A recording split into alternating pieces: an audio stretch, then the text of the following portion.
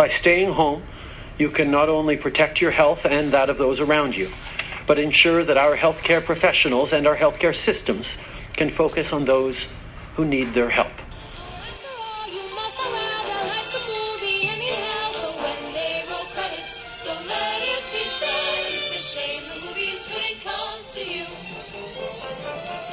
Hello and welcome to Corona Movie Club, my entertainment world's answer to social isolation. So we have a schedule of movies and we're all going to watch them independently in our own socially isolated homes, and then 3 times a week we're going to get together over the internet and talk about them, just like your mom's old book club used to do. Except now there's nothing old about it because it's all over the internet and we're all social isolating so that we don't help spread the coronavirus around the universe. So we have people from all over North America who are participating, and there's going to be different people on each call from the core group. And so every episode I'm going to come in and introduce the film that we're going to be watching, as well as the names of the people that are going to be on that week's call or that episode's call, because we're going to be doing this 3 times a week. So I hope you guys enjoy. Let's go to the movies. It's something to do. So this week we're talking about the 2019 sports drama High Flying Bird, which is another film that Netflix has the rights to. So we're continuing on. All of these things are available pretty much worldwide on any Netflix account, and you should be able to go check them out. So High Flying Bird is really interesting because it's a Soderbergh film, and you don't see a lot of directors like him working for Netflix. So, but Soderbergh doesn't really play by any specific rules. He works in every genre. He's a cinematographer sometimes a writer-director. He does all sorts of things, sort of every role within filmmaking, every type of filmmaking and television work as well. He just isn't, he's interested in projects and jobs, and he's not so much interested in, well, I'm the director, I have to only release massive studio feature films as the director. You know, he's not Spielberg. He's Soderbergh, and he's really one of the most interesting filmmakers, in my opinion. What's kind of cool about this one is that it was a story suggested by Andre Holland, the brilliant actor, who is also the star of this film, which makes sense if he suggested it. So he sort of brought this idea up, and the film sort of manifested itself around him, which I think is a very cool idea. And the screenplay is written by Terrell Alvin McCraney, who is an amazing playwright. He wrote the play on which Moonlight is based. And then he also wrote, what is the name of that one that he did that is so... they did it at Soul Pepper last year. Oh, I'm blanking. It's The Brothers something or other. The Brothers Sighs. That's what it was. It was so good. He's such a special playwright. So it was interesting to see how that manifested itself in a screenplay format. Yeah, I think this was an interesting movie and certainly worth a lot of thought and a lot of discussion. We actually felt coming away from it that we were underprepared and undereducated with the source materials we needed to fully get the movie. So I think reading as much as you can about the background of this movie and some of the things that go into it is suggested before watching what seems at its surface to be a fairly simple movie. So that's all I can really tell you going in. Enjoy our discussion. What did we watch? High Flying Bird. High Flying Bird. So I will admit to not quite understanding this movie. I agree with you. I think there's a lot of things that I'm missing from, I think they, things that they just didn't explain well, or things that maybe we're supposed to know going in. In terms of our knowledge of how basketball works, or our knowledge of like sports history, maybe. Okay. Or, because I know the book at the end is based off something I am aware about, which is the protests at the Olympics with the has to do with those 2 black athletes. Oh, with the fist put up their fists, yeah. So I know it has some relation to that protest, but I mean, how does it relate to this movie? Really? Well, see, this is what I mean. Like, This movie was written by McCraney, who is a brilliant playwright. And I have a hard time, the amount that I understand, or the level on which I was armed to understand this movie was too superficial for what I think McCraney and Soderbergh likely would have actually done. So I think that there's just a lot here that I didn't quite understand and a level I was unable to access, because I do think the whole thing was in some way about Black athletes and like the runner of like whether or not you're allowed to bring up slavery and like all of that kind of stuff that was sort of operating in the background. It wasn't really the plot, but I think that if you were to ask the screenwriter what this movie is about, that he would say something beautiful and eloquent and amazing and McCraney-ish about the Black athlete and like the way, you know, fair wages, and there was like a union dispute happening in this movie. Like, and it was just like a strike. It was a strike. There was a lockout. So the league locked out the players because there's a contract negotiation that's not happening, just like a teacher strike. Like, right. But if you sort of place that in the larger picture of it being all about like, and like, there's so much about student athletes being used by, these weren't student athletes, but that whole argument about student athletes who are being basically used for their bodies and then not compensated. Right. And so these young men who were in a lockout, so they weren't being compensated, but their image, they didn't have control of their own image, and their image was still being used by the NBA and all that kind of stuff. There is definitely sort of larger metaphorical, this movie is about slavery and the Black athlete or something, but I just didn't have what I needed in order to fully access that. And that seems wasteful, but it also seems like it's my fault and not the movie's. See, but I also see this as like maybe it's a Soderbergh thing, because in Contagion, it's like there's not really a plot, but there's an important thing happening and something to look at. And you know, like I know it's a hard thing to. Pardon? What? The Contagion's like a silly, fun blockbuster-y movie. Yeah. Like he does, but I mean, like, but like, there's like, he's talking about a pandemic. It's very important. We need to see these things happen, and except when it came out, it did not feel that way. Right. It felt like a silly, like, imagine what if, almost that movie where, is it called Red Dawn? The one where like Russia invades New Jersey or whatever. You know? It's just that now Contagion feels really like prescient and scary. But also because it's literally like science, like it's based off science. They do everything that is happening now, and so it's just like, oh yeah, we knew all about this before. For more on Contagion, please visit our first episode of this series. But like I felt like that sort of, we're missing a good narrative, a good plot.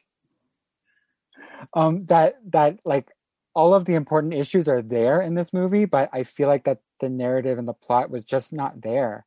There was stuff missing, or it went by too quickly. Points went by too quickly that we didn't sit in them.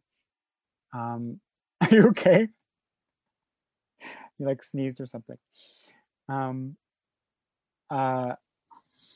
Yeah, just that there just wasn't. I feel like this was maybe a second or third draft, and we like it needed more work. And because the beginning, actually, I love the beginning scene, the opening scene. I loved that too. It felt like Glenn Ross. Yeah. Oh yeah. And like and the main actor, I love him. I think he really carries this movie, and I feel like if we didn't have an actor like that, it would not be worth watching. My big hot take, and it's hot. It's real hot. My hot take on Andre Holland is that he should have Mahershala Ali's first Oscar. I know it's hot. It's because I think that particular Oscar and its allocation is such a testament to like Oscar-ness, because the first act of Moonlight, which is the Mahershala Ali section, is like all these like really beautiful indelible images and big speeches. And then the third act is like tiny, quiet conversations and incredible nuance. And that's the Andre Holland act. And to me, act 3 is like the heart of Moonlight and the reason to rewatch Moonlight. And the fact that it, like, all of the praise and all of the attention and the Oscar and every single other award went straight to act 1 made me feel like people always look for Oscariness. And Andre Holland, oh my God, Andre Holland in Moonlight is everything. So yeah, he should have Mahershala Ali's first Oscar. That's my official take. And I'm sorry, but also don't yell at me on the internet, okay, everybody? I cannot disagree with that. Oh, thanks. Yeah. Did you ever watch 1600 Penn? He was in that too. No, I haven't seen that. I hated it. It was really, really, really bad. But then in retrospect, I'm really sad that I hated it because I didn't realize at the time, because I didn't listen to Pod Save America because it didn't exist yet. But it was created by John Lovett. And so now I'm sad that it wasn't better. Because I love the idea of him making a sitcom about the White House, because I thought it was just some dumb comedy writer from, like, I don't know, the Modern Family Writers Room or something, who just like got their own show greenlit. But actually it was one of Obama's guys who left the White House and then pitched a sitcom. And I think that's hilarious. Anyway, Andre Holland was in it. He was awesome. He was the best thing about it by a long shot. Yeah. As he often is. He's often the best thing about the thing he's doing. Did you watch The Knick? That was his big thing with Soderbergh.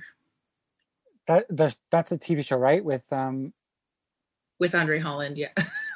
I don't remember who else is in it. I just remember Andre Holland. Someone else in that. There's someone else big in that too. Where he's like an old-timey doctor. Okay. Yeah. And Soderbergh produced that. Is that Clive Owen? Oh, yeah. I think that's right. That's who it is. I have not seen that. It's pretty good. I haven't seen all of it, but the parts I've seen are really good. So they worked together on that because Soderbergh produced it. And then apparently this movie, Andre Holland just like came up with the idea one day, and Soderbergh, being Soderbergh, was able to like put a movie together and make it put it on Netflix and get like the hottest playwright in the world to do it. So interesting. Yeah. Kyle MacLachlan. Powerful. Zazie Beetz. I really like Zazie Beetz. I love her. She's from Atlanta, and that just made me miss that. Not the place. That was confusing. She's from the show Atlanta. Yes. And which makes me sad that we haven't had a season of Atlanta in a long time, nor do we know if we ever will. And also, where's Donald Glover? What's he up to? What's happening? Well, he did the Solo movie. Yes, he did. And he did the quote unquote live action, fully animated Lion King. Right. Yep. And then I think maybe since then he performed at some sort of award show, and then we haven't seen him, but in all fairness, he's probably just in quarantine. Well, like he did a few music videos. Last year. I don't know. Yeah, this is the thing. Like all of my like Donald Glover massive touchstones are from at least a year, if not 3 years ago. So I'm like, where are you? We could use more of you, please. Yeah. But she's great in general in everything. Yeah. She doesn't have a ton of range, but the thing she does so well. Yeah. I like her in Deadpool 2. Me too. She's great in Deadpool 2. I also have no problem with Deadpool 2. I know we're supposed to, but like I'm here for Ryan Reynolds any day. Whatever he wants to do, I'm going to watch it. I love the Deadpool movies mostly because I am obsessed with the comics. I actually love Deadpool the character. Well, there you comics. So, I mean, there's things that they didn't get right because like he doesn't have any like love relationships or any of that. So all of that stuff, like the damsel in distress, the woman in the box type things, like that's with just that, like not Deadpool. I mean, but it's a movie, so they had to. I know. And they had to put in that woman who looks exactly like Tennille Reed. Yeah, I know. Yeah, I talked to her about that, to Neil about that. She's like, Every yeah, single, like, and because Tennille's getting a little bit bigger, like she's on Working Moms and all yeah, that stuff. yeah, Marina Baccarin is like not that famous. She was on yeah. Firefly and like that's kind of it. So in my head, it's like very possible that it's Tennille Reid, and every single time I watch, I'm like, hey, I know her. Oh no, wait, I don't know her. That's a totally different person who just looks exactly the same. That's so funny. I did a show with her in a Campbell House, and my sister came to see it, and she's like, she looks exactly like that actress. The Firefly lady. And I'm like, yeah, I know she does, and yeah. Yeah. She's great though. She's on Working Moms. Everyone watch Working Moms on CBC. Yeah, Tennille Reid is just as great an actress, maybe better. Yes. Yeah. So this movie, I just didn't get, I feel like I Started falling left apart. thinking it was kind of boring. Oh, also the main basketball guy looked just like Danny Green, and that was funny. I actually had a moment where I was like, is he? No, he's not. He's an actor, not a basketball player. I don't really follow sports. I don't either, but obviously last year I watched the final 10 minutes, which is always like an hour, of like 3 basketball games because the Raptors were winning. And Danny, I believe his name is Danny Green. Danny Green is like one of the big Raptors, like one of the big famous, if you only know 2 names, you know him kind of thing. Well, no, maybe not. No, if you needed to know at least 3 names last year, this year you maybe only need to know 2 in order to get to Danny Green. Anyway, he looks just like the guy in this movie, which I thought was good casting because that means that the guy looks like a basketball player. Right. Yeah, I didn't understand any of the contract stuff, like at all. I feel like I was following, but at the same time I was like, this isn't interesting anymore. This doesn't seem like there's a lot of stakes here. This is why I think it was a metaphor. Right. I just don't, I'm not super clear on what the metaphor was. But I do think it was one because I also didn't understand why I should care otherwise. Also the implication at the end that like he set it all up and it was his plan all along. I was like, oh, really? Okay. Yeah, but also like that was the part where I'm like, okay, but this actually doesn't seem like, it didn't seem like he did it in a way that was difficult. Like it wasn't difficult for him at all. That he's so good that it just, like there was no challenge in him putting this all together. Like it didn't, and That's I felt true. like There was very little genuine conflict in this movie. There was like fake out conflict. Yeah. Except that, and I believe this is what the filmmakers would say, there's the overarching conflict of our broken society. Right. And which, like, you know, is fine, except that I didn't get it. Yeah, it's like the sports has gotten too big, or entertainment has gotten too big, that they lost track on what it is that the entertainment is. One of the things I did like, I really liked all of the interviews with the current players. Yeah, that was nice. Because I like certain basketball players quite a bit. I think it's got the NBA is a really interesting player culture. They seem to be just like a little bit smarter than other athletes. They just know what's going on. Whereas if you ever hear an interview with a hockey player, it's very depressing. Or generic. Yeah, we really went out there. We left everything on the ice, whatever. Whereas basketball players, there's a lot of them who are genuinely interesting and like progressive and smart individuals. And so I enjoyed those. And one of the parts that I liked the best was when they were talking about some of the major players out there right now and saying that like the guys who are doing the best are the guys who you can see how much they love just playing basketball. They were talking, I think they were like Steph Curry's out there. He's like loose, I think is how they said it. But like Steph Curry is so fun to watch, and he's fun to watch because he really does have that, like, it seems like he loves to play basketball, and that's really at the heart of it. And he would play basketball even if you canceled his contract and nobody was there to watch or applaud for him. See, that's someone I know, and that's someone I've seen being interviewed. Yeah. Yeah, he's definitely one of the really good, smart, interesting ones. Yeah. When the Raptors were in the playoffs and I was Yeah. watching, I was like, I'm kind of rooting for this little guy. I like that he's short. I love a short basketball player Yeah. because they've got a lot more hustle.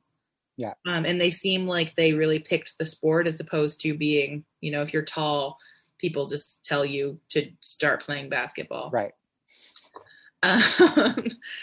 But yeah, so he's really interesting. And they mentioned LeBron. Like, I think that I love the idea of them, like the best players are ones who just still like basketball. And so that idea of like them not being able, like, forget the money, but them not being able to play basketball is a kind of injustice and a kind of like the league has gotten away from, like what you were saying, the league has gotten away from the purpose of the league. And then also I enjoyed the speech about you need basketball to sell sneakers because right. and like running through all of the other sports and why those sports can't sell sneakers the way basketball can sell sneakers. I thought that was, if not emotionally compelling, very interesting at least, and very true. Yeah, like all entertainment stuff, there's always other things connected to it that people are capitalizing on. So if it's like shoes with basketball, it's it's concerts have their artists have their merchandise, but then also like people sell beer at all these things, and like it's just a money grab of this culture, and it's all set up that way. Like all big sky domes and arenas have all the bars, all the expensive hot dogs, and all this other stuff that they're getting money out of, and it's all part of this big whole system. Yeah, and to like tie that into Eric's story and the idea that like Sam brings up a couple times of like he doesn't own his own image. The idea of like there's this giant corporation who has nothing to do with actual basketball, who basically owns these guys and has they're on contract and pays for them and like uses their image, which they don't have any control over, in order to sell beer and make money. And then they're told to just go out there and perform. And so like, that's definitely what it was about. It's just the nuances of it kind of escaped me. And I don't know whether it should have been more explicit or it just maybe wasn't for me, or I don't know. It wasn't nuanced. That was maybe what the issue was, is that it was very quick. And well, I think the story, like the plot wasn't nuanced. Like I definitely got all the beats, but the complexity of the metaphor and all of the various sort of historical realities and cultural realities at play within the metaphor, that I think is really nuanced. And I think, if you've read a few more books than I have, you are more, maybe if you've read the book that Sam is reading at the end of the movie, that's probably very helpful. This is not a movie you can just kind of turn on one day and expect to fully like and appreciate, because it's not an entertaining enough story on its own without its larger purpose, and its larger purpose is not super user friendly. I don't know if you looked it up, but the author of the book, he's that guy at the very end that he has a meeting with. Oh. Yeah. Now, is he playing himself or is he playing someone else? It looks like the actual author of that book. No, but is it a cameo or is he playing a different character? Or sorry, is it a cameo and then he's playing a different character, or is he playing himself? I think he's playing himself. And that's why, because like he's the guy that put the book in that guy's hand. Right. So he knows that all of this, like if he knows exactly what's going to happen this whole movie, like he has everything planned out. He's going to be working with this guy who wrote this this treatise, if you will, maybe, of resistance. Huh. So there's something there that's just at the very end of the movie that is important.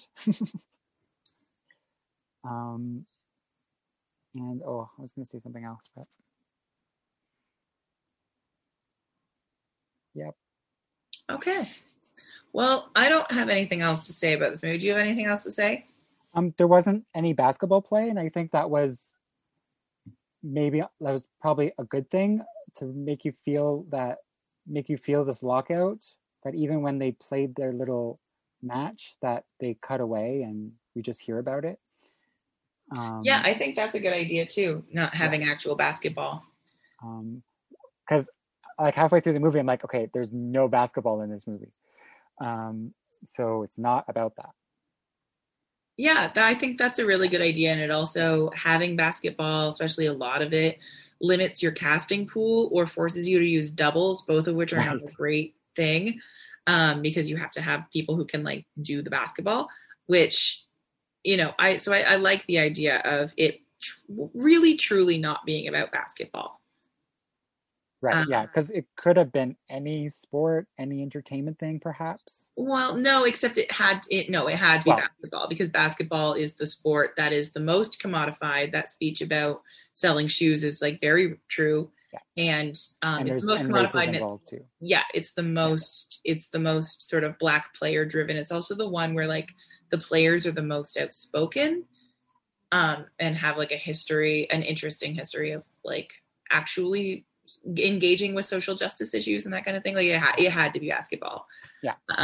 But it also, like the idea that it wasn't really about the game so much as about the game around the game. Yeah.